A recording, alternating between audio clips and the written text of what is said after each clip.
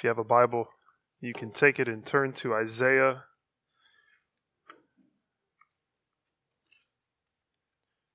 chapter 13, Isaiah 13.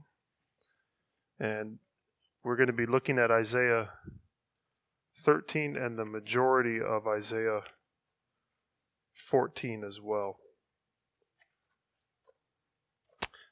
As we do that this afternoon, we're stepping into the second major section of the vision of Isaiah, which runs from chapter 13 through chapter 27. This is probably one of the most unfamiliar parts of Isaiah, and I doubt that I've ever heard a sermon from Isaiah 13 through 27, maybe, but there is much to be found here. My hope is to cover this section, chapters 13 through 27, in the next 7 weeks. And if you kind of map that out, that means we're going to dig deep into some chapters and some we're just going to allude to. Those 7 weeks are going to take us through March 1st, just to kind of give you a plan of where we're heading. And then after that, we'll do a 4-week series. The elders are going to teach through a 4-week series on stewardship of different areas of our lives. So that'll be 4 weeks. That'll take us to Palm Sunday and Easter. And so we'll think on Palm Sunday and Easter. Easter Sunday is April 12th. So we've got 7 weeks here in Isaiah 13 through 27, 4 weeks on stewardship, and then we enter into Holy Week together. So that's kind of where we're heading. But for now, we're here in Isaiah 13 and 14. And while it's a new section, it picks up on a very similar theme. It's this call to trust the Lord alone that we've been hearing over and over again and that we need to continue to hear. In life, we typically trust people who have proven themselves to be trustworthy. You wouldn't allow a random stranger to borrow your car, but you might allow a friend to, because you know them and you know whether or not they're trustworthy. If you need something important done and there's a deadline, you look for someone who's reliable. Maybe you work with some people and you know if something needs to get done, that you can trust them to get the job done. And you know there's some people that you can't trust to get the job done. Those people are not the ones that you're going to put really important things into their hands. Kids, maybe you have a book that you love or a toy that you really like, and you have a sibling that you just don't trust that they're going to take care of it, and you won't give it to them. Or a friend maybe that's the same way. We all put our trust in people in different ways, and we put our trust in people that have proven themselves to be trustworthy. The Bible is a revelation of who God is. And in large part, as the words of Scripture reveal God to us, they are proving that God is trustworthy. That He's someone that we can stake our lives on. They show us His character so that we can know that He is faithful. The Bible is calling us to faith in God, and it's not a blind faith in some unknown God or in some capricious, fickle, flighty God, but it's faith in a God whom we know through the Scriptures and whom we have every reason to trust based on who He is revealed to be. These chapters here in 13 through 27, then they reveal to us who God is. They continue this task of revealing the trustworthiness of God. And they pick up on a theme actually that's hinted at in chapters 10 and 11, namely that God is the ruler and king of the nations, that He is sovereign over and in control of the whole world. From chapters 13 through 23, there are 10 oracles. You can tell that's how they're titled. You can see 13 verse 1, the oracle concerning Babylon. If you move forward just a little bit, you'll see in chapter 14 verse 28, in the year that King Ahaz died came this oracle. The beginning of chapter 15, an oracle concerning Moab, and so on. These are 10 oracles, 10 divine messages of judgment against the nations. Most people split them into two sections that run parallel, 2 sets of 5. Both sets begin with an oracle against Babylon, and both contain an oracle against God's people, whether it's Israel or Judah, and that's always in the 4th position. So they kind of run parallel if you look at them. These 10 oracles, they reveal the judgment that is coming on the nations. But their purpose is deeper than just simply showing God's justice and his righteousness. Because they're given to God's people, and they're intended to build up the faith of God's people then and now in our day by giving us a vision of who God is as the one who is ruling over those who appear to be ruling over the earth. And in doing so, they give us this proper perspective on the apparent power of the nations and the apparent power of the entire world, and help us to see that God is the one who is truly in charge. To that end, let me read you two parts from different commentaries. David Jackman says this. He says, "Our worldview needs to be shaped by the conviction that God is governing the history of our planet for the outworking of his eternal purposes. God is governing the history of our planet for the outworking of his eternal purposes through the faith of his new covenant people, the worldwide church. God is in control." Barry Webb says much the same thing. He writes, "These words in Isaiah 13 through 27 in particular are spoken to remind Israel that no matter what the nations do to her, her final destiny is secure because it is the Lord, not they, who shapes the course of history. He is the Lord of the nations, and his judgment on them has as its ultimate goal the salvation of his people." So we're going to take that larger theme of this big section and think about it in view of chapters 13 and 14. And in light of that, I want to say that the call of today's passage is this: entrust your present and your future to the Lord of all. Entrust your present and your future to the Lord of all. Emphasis on Lord of all. If we're going to do that, though, if we're going to entrust ourselves to God, then we're going to need to see the futility of the powers in this world that seem so strong and that beg for our allegiance. And we're going to need to see the unmatched strength of the Lord. We're going to need to see the weakness of the nations, and in contrast, we're going to need to see the power of God. Entrust your present and your future to the Lord of all. On that second part of seeing the power of God, my hope is that we would not only see that God rules over the nations and their rulers, but also dip into this idea that God rules over the unseen spiritual forces of this world. And in seeing these things, my hope is that we would entrust our present and our future to the Lord of all. That we would live lives depending on his grace, leaning on his strength, standing firm in faith, no matter what comes our way. And we're led to do that through this announcement against Babylon that begins in chapter 13, verse 1. In chapters 1 through 12, Assyria was the central enemy of God's people. And while they show up in chapter 14, verses 24 through 27, it's the kingdom of Babylon that now takes center stage. It was Babylon that would eventually conquer and capture God's people. The Babylonians emerge as the great threat to the surrounding nations, and yet even they would be conquered, we're told, which leads us to the hope and the confidence of the first two verses of chapter 14, and then this taunt against Babylon in the rest of chapter 14. So you can see a kind of an outline that I tried to put there in the bulletin. We can think about the first oracle of chapter 13 as a pronouncement of judgment on Babylon, followed by this taunt song against Babylon in chapter 14, verses 3 to 27. And then there's this message of hope in these two verses of chapter 14, verses 1 and 2, just kind of sandwiched in between those two things. So seeing that larger structure, let's begin by reading Isaiah 13:1 through 14:2. And as we read this, aren't we reminded how prophecy is very foreign to us? This is not how this is not like the literature we normally read, and so we have to engage and really try to understand the context of this. So I encourage you to focus in on the passage. We're not going to understand everything here, but let's get the big picture of it, okay? Isaiah 13, beginning in verse 1. The oracle concerning Babylon, which Isaiah the son of Amoz saw.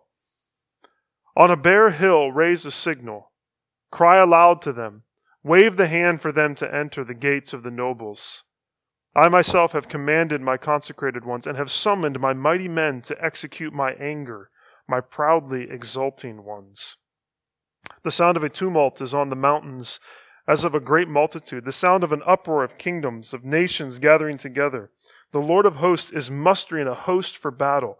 They come from a distant land, from the ends of the heavens, the Lord and the weapons of his indignation, to destroy the whole land. Wail, for the day of the Lord is near. As destruction from the Almighty it will come. Therefore all hands will be feeble, and every human heart will melt.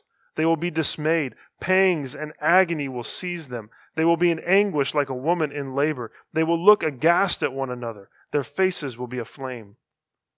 Behold, the day of the Lord comes, cruel, with wrath and fierce anger, to make the land a desolation and to destroy its sinners from it. For the stars of the heavens and their constellations will not give their light. The sun will be dark at its rising, and the moon will not shed its light. I will punish the world for its evil, and the wicked for their iniquity. I will put an end to the pomp of the arrogant, and lay low the pompous pride of the ruthless.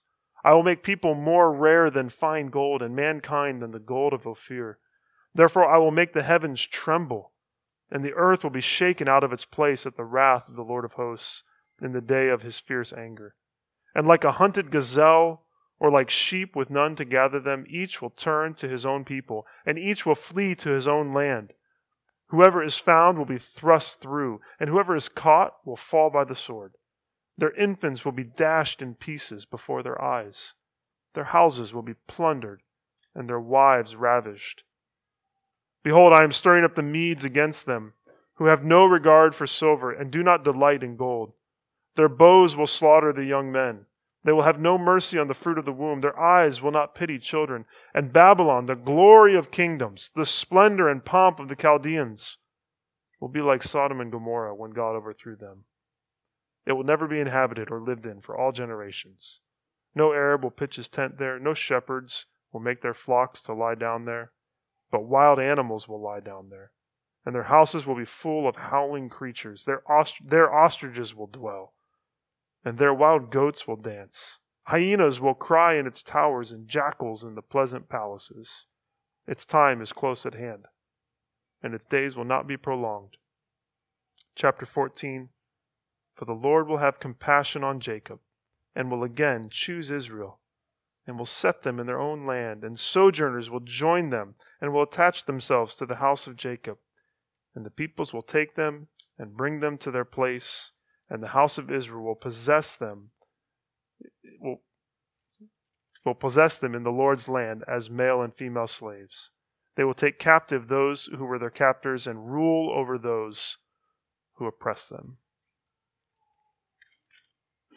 If these verses are calling us to entrust our present and our future to the Lord of all, then chapter 13 is encouraging us to do that because he is Lord over all earthly powers. That's what I want us to think about, that he is Lord over all earthly powers. Babylon was a big deal.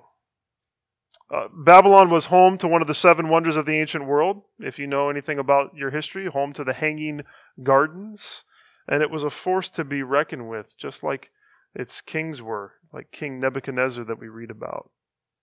Their military power and their cultural influence was massive. You might think about the mighty nations of present day, of our world now, nations even like our own, that we assume will never be toppled.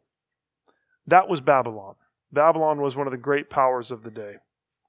And yet the Lord is clear that even they are going to meet a day of reckoning. Just walk through this prediction of coming judgment with me. We'll walk through these verses briefly. In verses 2 through 5, the Lord is gathering, he's mustering, he's commanding, he's summoning those who he's going to use to judge Babylon. You remember that like he'd used Assyria to judge Israel, he's forming this army from the nations that he's going to use like an axe or like a saw. An army that we find out includes, verse 17, the Medes. So he's gathering this army to punish Babylon. And in light of that coming judgment, verse 6 calls all the people of Babylon to wail and to be dismayed because of this coming destruction. It was going to come on them suddenly like labor pains, verse 8. And desolation would mark the earth as well as the sun and the moon and the stars, verses 9 and 10. Verse 11 is key in this passage because it reveals the reason for this coming judgment, which was because of Babylon's evil and iniquity, along with their arrogance and their pomp and their pride. Babylon, in fact, is used in Scripture as the symbol of human pride. From the very beginning, Babylon represents human pride and arrogance. You remember the first place we hear about Babylon is when the people of Babel come together and seek to build a tower to reach up to heaven. In pride and in arrogance, they said, Genesis 11:4, "Come, let us build ourselves a city and a tower with its top in the heavens, and let us make a name for ourselves." That's the roots of Babylon. And still, the people of Babel were seeking to make a name for themselves. And yet we find that they would be destroyed. And we're told that people in their cities would become rarer than gold. It'd be easier to mine for gold and find it than to find a Babylonian. The violence against Babylon found in verses 14 through 18 is shocking when we read it, isn't it? Especially in its reference to infants and children. And yet, what it's showing us is that the ways that Babylon had been ruthless and wicked towards others would be turned on them. The result of all of this is that their glorious land would be like Sodom and Gomorrah, we're told there in that last section. Their palaces would become the haunt of wild animals. Their fortresses would become the homes of all these different wild creatures. If you want to picture what that's like, just think about Washington, D.C. Think about all of its monuments and all of the beautiful buildings that we see there. And now think of them reduced to ruins. And think about wild animals roaming in the Capitol building. Hyenas living in the White House. That's the picture of what Babylon's going to be like. That was not a political statement in any way, okay? So you can think about that however you want. But just, that's what Babylon would be like. All of these things that look so glorious would be ruins and would be filled with wild animals. History tells us this came true. In 539, Babylon fell to King Cyrus. And that reminds us of the trustworthiness of scriptures, that this, what God predicts, happens. And yet that historical event is not all that this chapter is concerned with. We're not just concerned about the fall of Babylon. This isn't just a history lesson. Again, Barry Webb is helpful. He makes this connection. He says, the fall of Babylon merges in this oracle with the final great day of the Lord. You see the day of the Lord referenced in verse 6, and you see it also in verse 9. And the fall of Babylon merges with that final great day of the Lord when all human arrogance will be judged and all human pomp and power will be exposed for the hollow things that they are. The historical event is described in cosmic, larger-than-life terms because of the greater reality that it anticipates and points to, the eventual fall of the whole world system which stands in opposition to God. The day of the Lord came for Babylon, and we know that there's also this great day of the Lord that is still coming.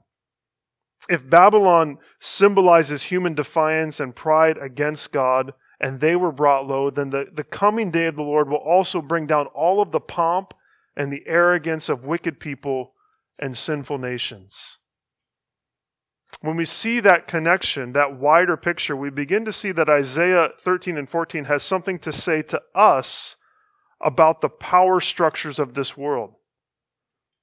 Nations are at the top of that list. Leaders and rulers, presidents and kings who presume that their power will never cease. We're tempted to trust in these things, to trust in these external forces, to give them our ultimate allegiance, to be afraid of the powerful men and women of this world and what they might do. But we know that like the milk you bought in the store this week, kingdoms and presidents have an expiration date. And we don't need to trust them. We don't need to hope in them. Because one day, those that war against God will come to an end. I think about nations. We might think about big companies in this world who call us to trust in them. Banks and financial institutions and insurance agents and hospitals and drug companies. But our hope is not in these power structures in our world. They offer temporary help, but not fully. Our hope is not in them. Our hope was not in false religion that calls us to trust in it. But it too is going to fall on the great day of the Lord. Think about all these power structures that may come to your mind. They're all going to fall on the last day. And only those whose hope is built on Jesus' blood and righteousness, as we sang, will stand in the last day. So there's something deeper happening here than just the fall of Babylon. Do you see that? That we see here not just the futility of Babylon, but the futility of all earthly power and the reality and certainty that they are all coming to a desolation. And we're told not to trust in human strength, but to trust in the Lord who is over all earthly powers. And yet I want us to go deeper still, because the cosmic language of chapter 13 and also the taunt of chapter 14 lead us to see that God is also Lord over not just these earthly powers, but over the unseen spiritual powers of this world. That's the second thing I want us to see, that God is Lord over all spiritual powers. We're going to come back to chapter 14, verses 1 and 2, but as we think about this idea that God is Lord over all spiritual powers, I want us to look at chapter 14, verses 3 through 27. I'm not going to read all of them. It's described in verse 3 as a taunt song. It's a song of triumph that God's people were called to sing over the king of Babylon in particular, but also over all those who set themselves against God. A taunt song. A song of mockery. It reminds us that there's going to be a day when the righteous will triumph over the wicked. When those who crush children, whether inside the womb or outside the womb, will themselves be crushed. When the oppression of the weak will cease. When the once strong will be punished. When fools who talk proudly of who they are and what they have done are going to be brought low and humbled by God Himself. And in that day we're going to sing a song, a taunt song against the wicked. Part of the image of verses 3 through 11 is of the king of Babylon. And the king of Babylon has died. And he enters into Sheol, the realm of the dead. And as he enters in, everyone on earth is rejoicing at his death. And then all of the powerful rulers of the nations that had died before him, they stand up in Sheol and they greet him. And this is what they say, verses 10 and 11. It says, all of them will answer and say to you, king of Babylon, you too have become as weak as we. You have become like us. Your pomp is brought down to Sheol. The sound of your harps, maggots are laid as a bed beneath you, and worms are your covers. Mortality, death is the great equalizer, isn't it? Ecclesiastes 2:16, Solomon says, for of the wise as of the fool there is no enduring remembrance, seeing that in the days to come all will have been long forgotten. How the wise dies just like the fool. Death is the great equalizer. Therefore, our trust should never be in those who are going to die just like we will. Your trust is not in nations or companies or money or leaders or anything else that one day is going to rot and be eaten by worms. Instead, our trust is to be in the one who has conquered death. Our trust is to be in the only one who died, who descended to Sheol, the realm of the dead, and who then came back to life. Think about this. Jesus was mocked on the cross as he died because he looked like every other human being as he hung there. They said to him, we thought you were something special. We thought you were the Son of God. And look at you now. You're just like us. And he truly did die, didn't he? Because he was truly human. But death could not hold him because he was also truly God himself, sinless and guiltless. And therefore, when we imagine Jesus entering into Sheol, this realm of the dead, he's not mocked because he enters into the realm of the dead as the victor over it, as the victor over death itself. Because after 3 days, he rises again. And therefore, he calls us to entrust our souls to him because he's conquered death itself, unlike anyone else who calls for our allegiance. We arrive at 14:12, and we start to see this cosmic scope. There's been hints of it, but we start to see it in full color. The language of chapter of this section has caused generations of Christians to say that there's more here than meets the eye. As we read it, we see that it's talking about the king of Babylon, but we also start to think about someone else who tried to exalt himself above the heavens only to be thrust down. This passage is often thought to be a description of the fall of Satan. In fact, the title that you see in verse 12, Day Star or Morning Star, is translated in Latin as Lucifer. That's the title that's given there. And so let's read these verses. I want to read the words of Isaiah 14 verses 12 through 20 and tell me what you think. Who's it talking about? King of Babylon? Satan? Something else? Isaiah 14 beginning in verse 12. How you are fallen from heaven, O day star, son of dawn. How you are cut down to the ground, you who laid the nations low. You said in your heart, I will ascend to heaven. Above the stars of God, I will set my throne on high. I will sit on the mount of assembly in the far reaches of the north. I will ascend above the heights of the clouds. I will make myself like the Most High. But you are brought down to Sheol, to the far reaches of the pit. Those who see you will stare at you and ponder over you. Is this the man who made the earth tremble, who shook kingdoms, who made the world like a desert and overthrew its cities, who did not let his prisoners go home? All the kings of the nations lie in glory, each in his own tomb, but you are cast out, away from your grave, like a loathed branch, clothed with the slain, those pierced by the sword, who go down to the stones of the pit, like a dead body trampled underfoot. You will not be joined with them in burial, because you have destroyed your land. You have slain your people. What do you think? Opinion is divided. Calvin said, no way, it's not Satan. Others said, yeah, it is.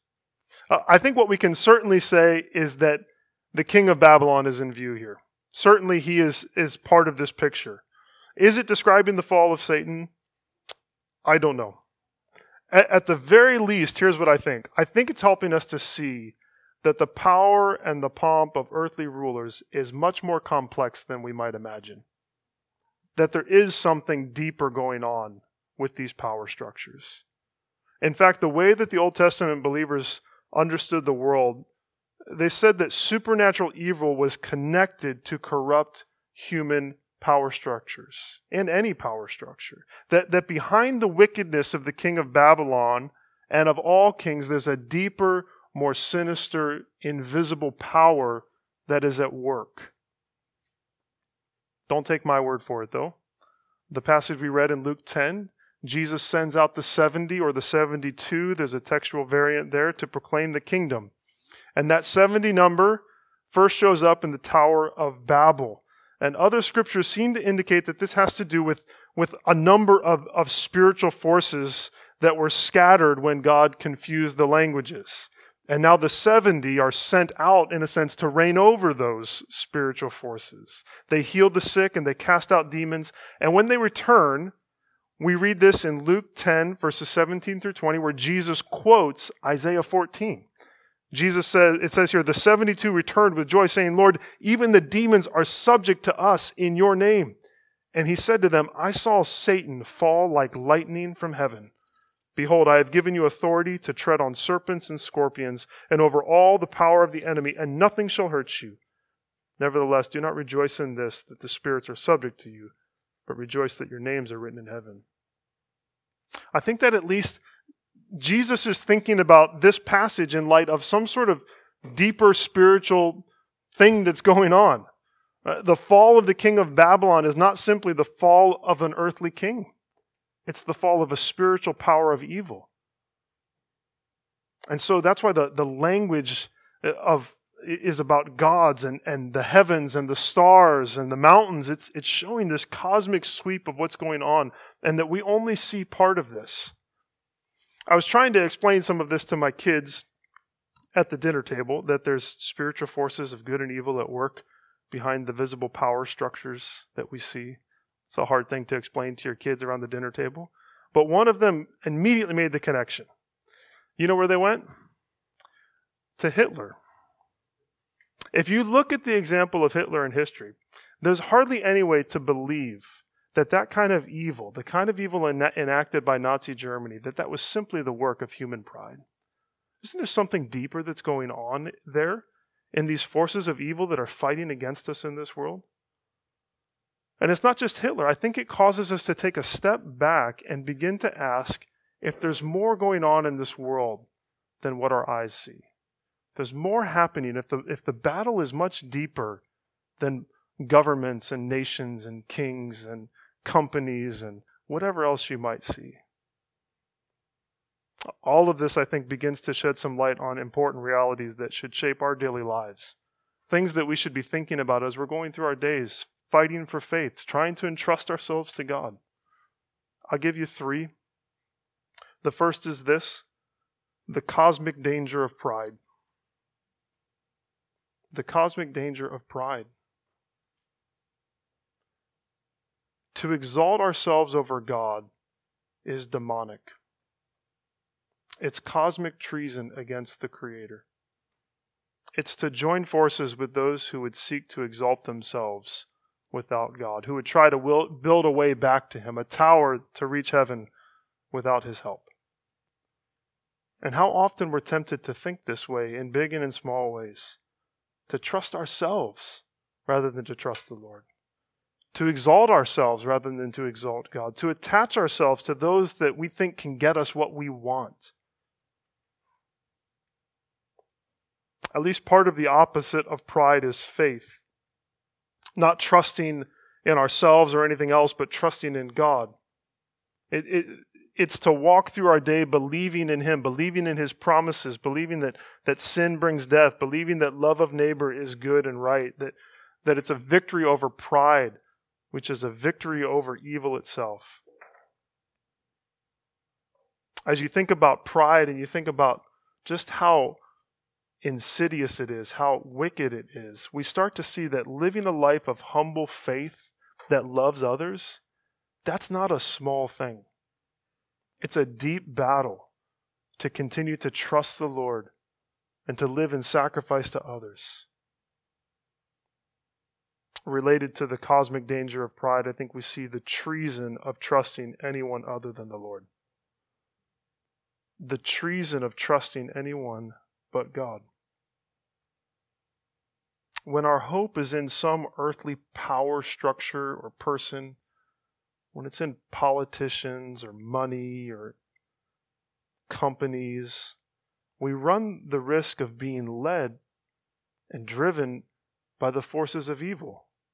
If that's what's behind these worldly power structures and we attach ourselves to them, that's a scary place to be. We sell our soul's allegiance to darkness rather than light. I was thinking about this in light of Sanctity of Human Life Sunday, which is today. Our hope for the end of abortion is not in politicians. It's not in courts, and it's not in governments. Because if there's anything that's evil and wicked, it's the killing of unborn babies. And that's not just a human thing. It's demonic. There are power structures behind that. There's evil and wickedness behind that that's deeper than what we see on the external front. God might use politicians and courts and governments, but the battle is fought elsewhere, isn't it? This is a spiritual battle. It's fought in prayer. It's fought in acts of deep love. It's fought in bold resistance to a culture of death. Don't put your hope in the government or in the court to deal with that, because they can't deal with it. It's much deeper than what they are able to handle. Our hope for peace and prosperity for the furtherance of the kingdom is not in government. It's not in Washington. It's not in anywhere else. Our hope for the furtherance of the kingdom is in God. Our hope for the furtherance of the kingdom is not in church leaders. It's not in denominations. It's in God. There's a treason involved in trusting anyone else. We have to be careful.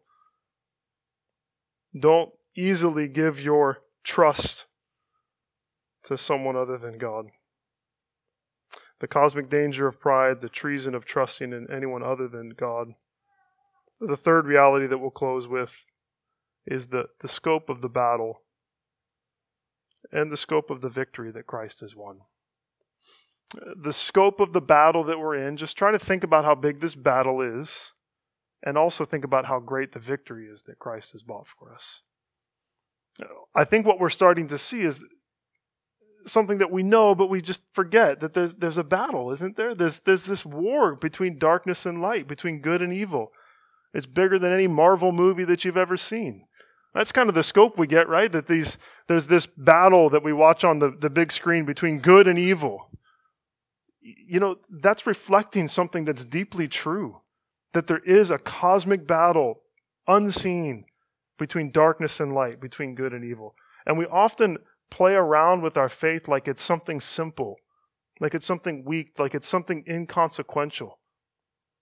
But Jesus says that the proclamation of the good news of the kingdom is what caused Satan to fall from heaven.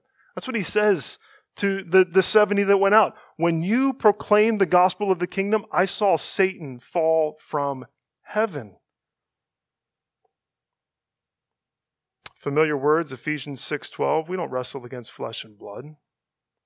We wrestle against rulers, against the authorities, against the cosmic powers over this present darkness, against the spiritual forces of evil in the heavenly places. That's a deep battle that we are involved in. The gods of money, sex, and power are waging war against our souls. There's something deep happening there. And we often just roll over and let them win.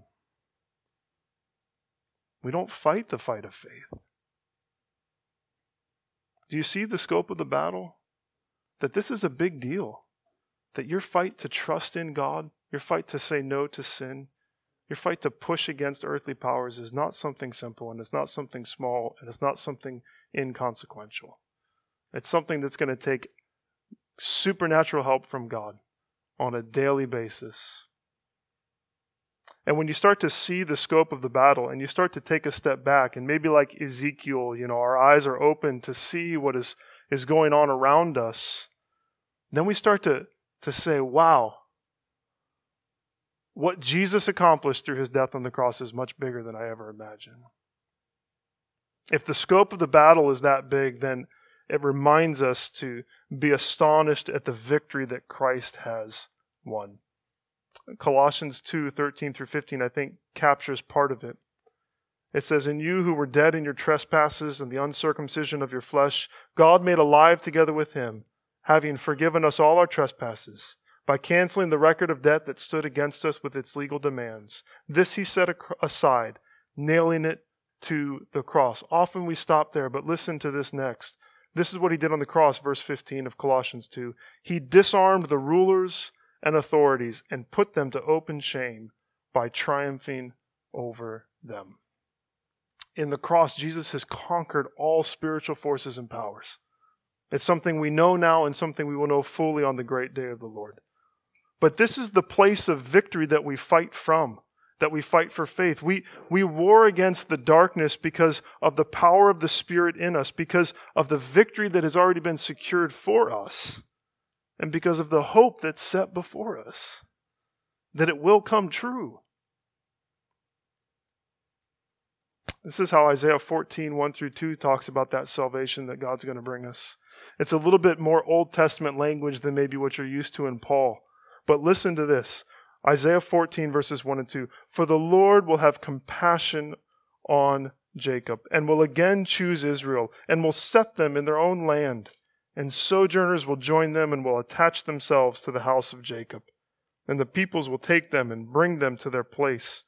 And the house of Israel will possess them in the Lord's land as male and female slaves. They will take captive those who were their captors." What a great phrase. "And rule over those who oppress them." What's that saying to us? It's saying that because of the cross, God comes to us in grace. He chooses us. He makes us his own. He takes us from being wandering sojourners, and he gives us a home in him.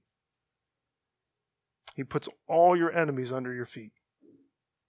The sin and the power structures and the spiritual enemies that once ruled over us, we're told, will soon be crushed under our feet. You who have been captive to sin and to darkness are set free.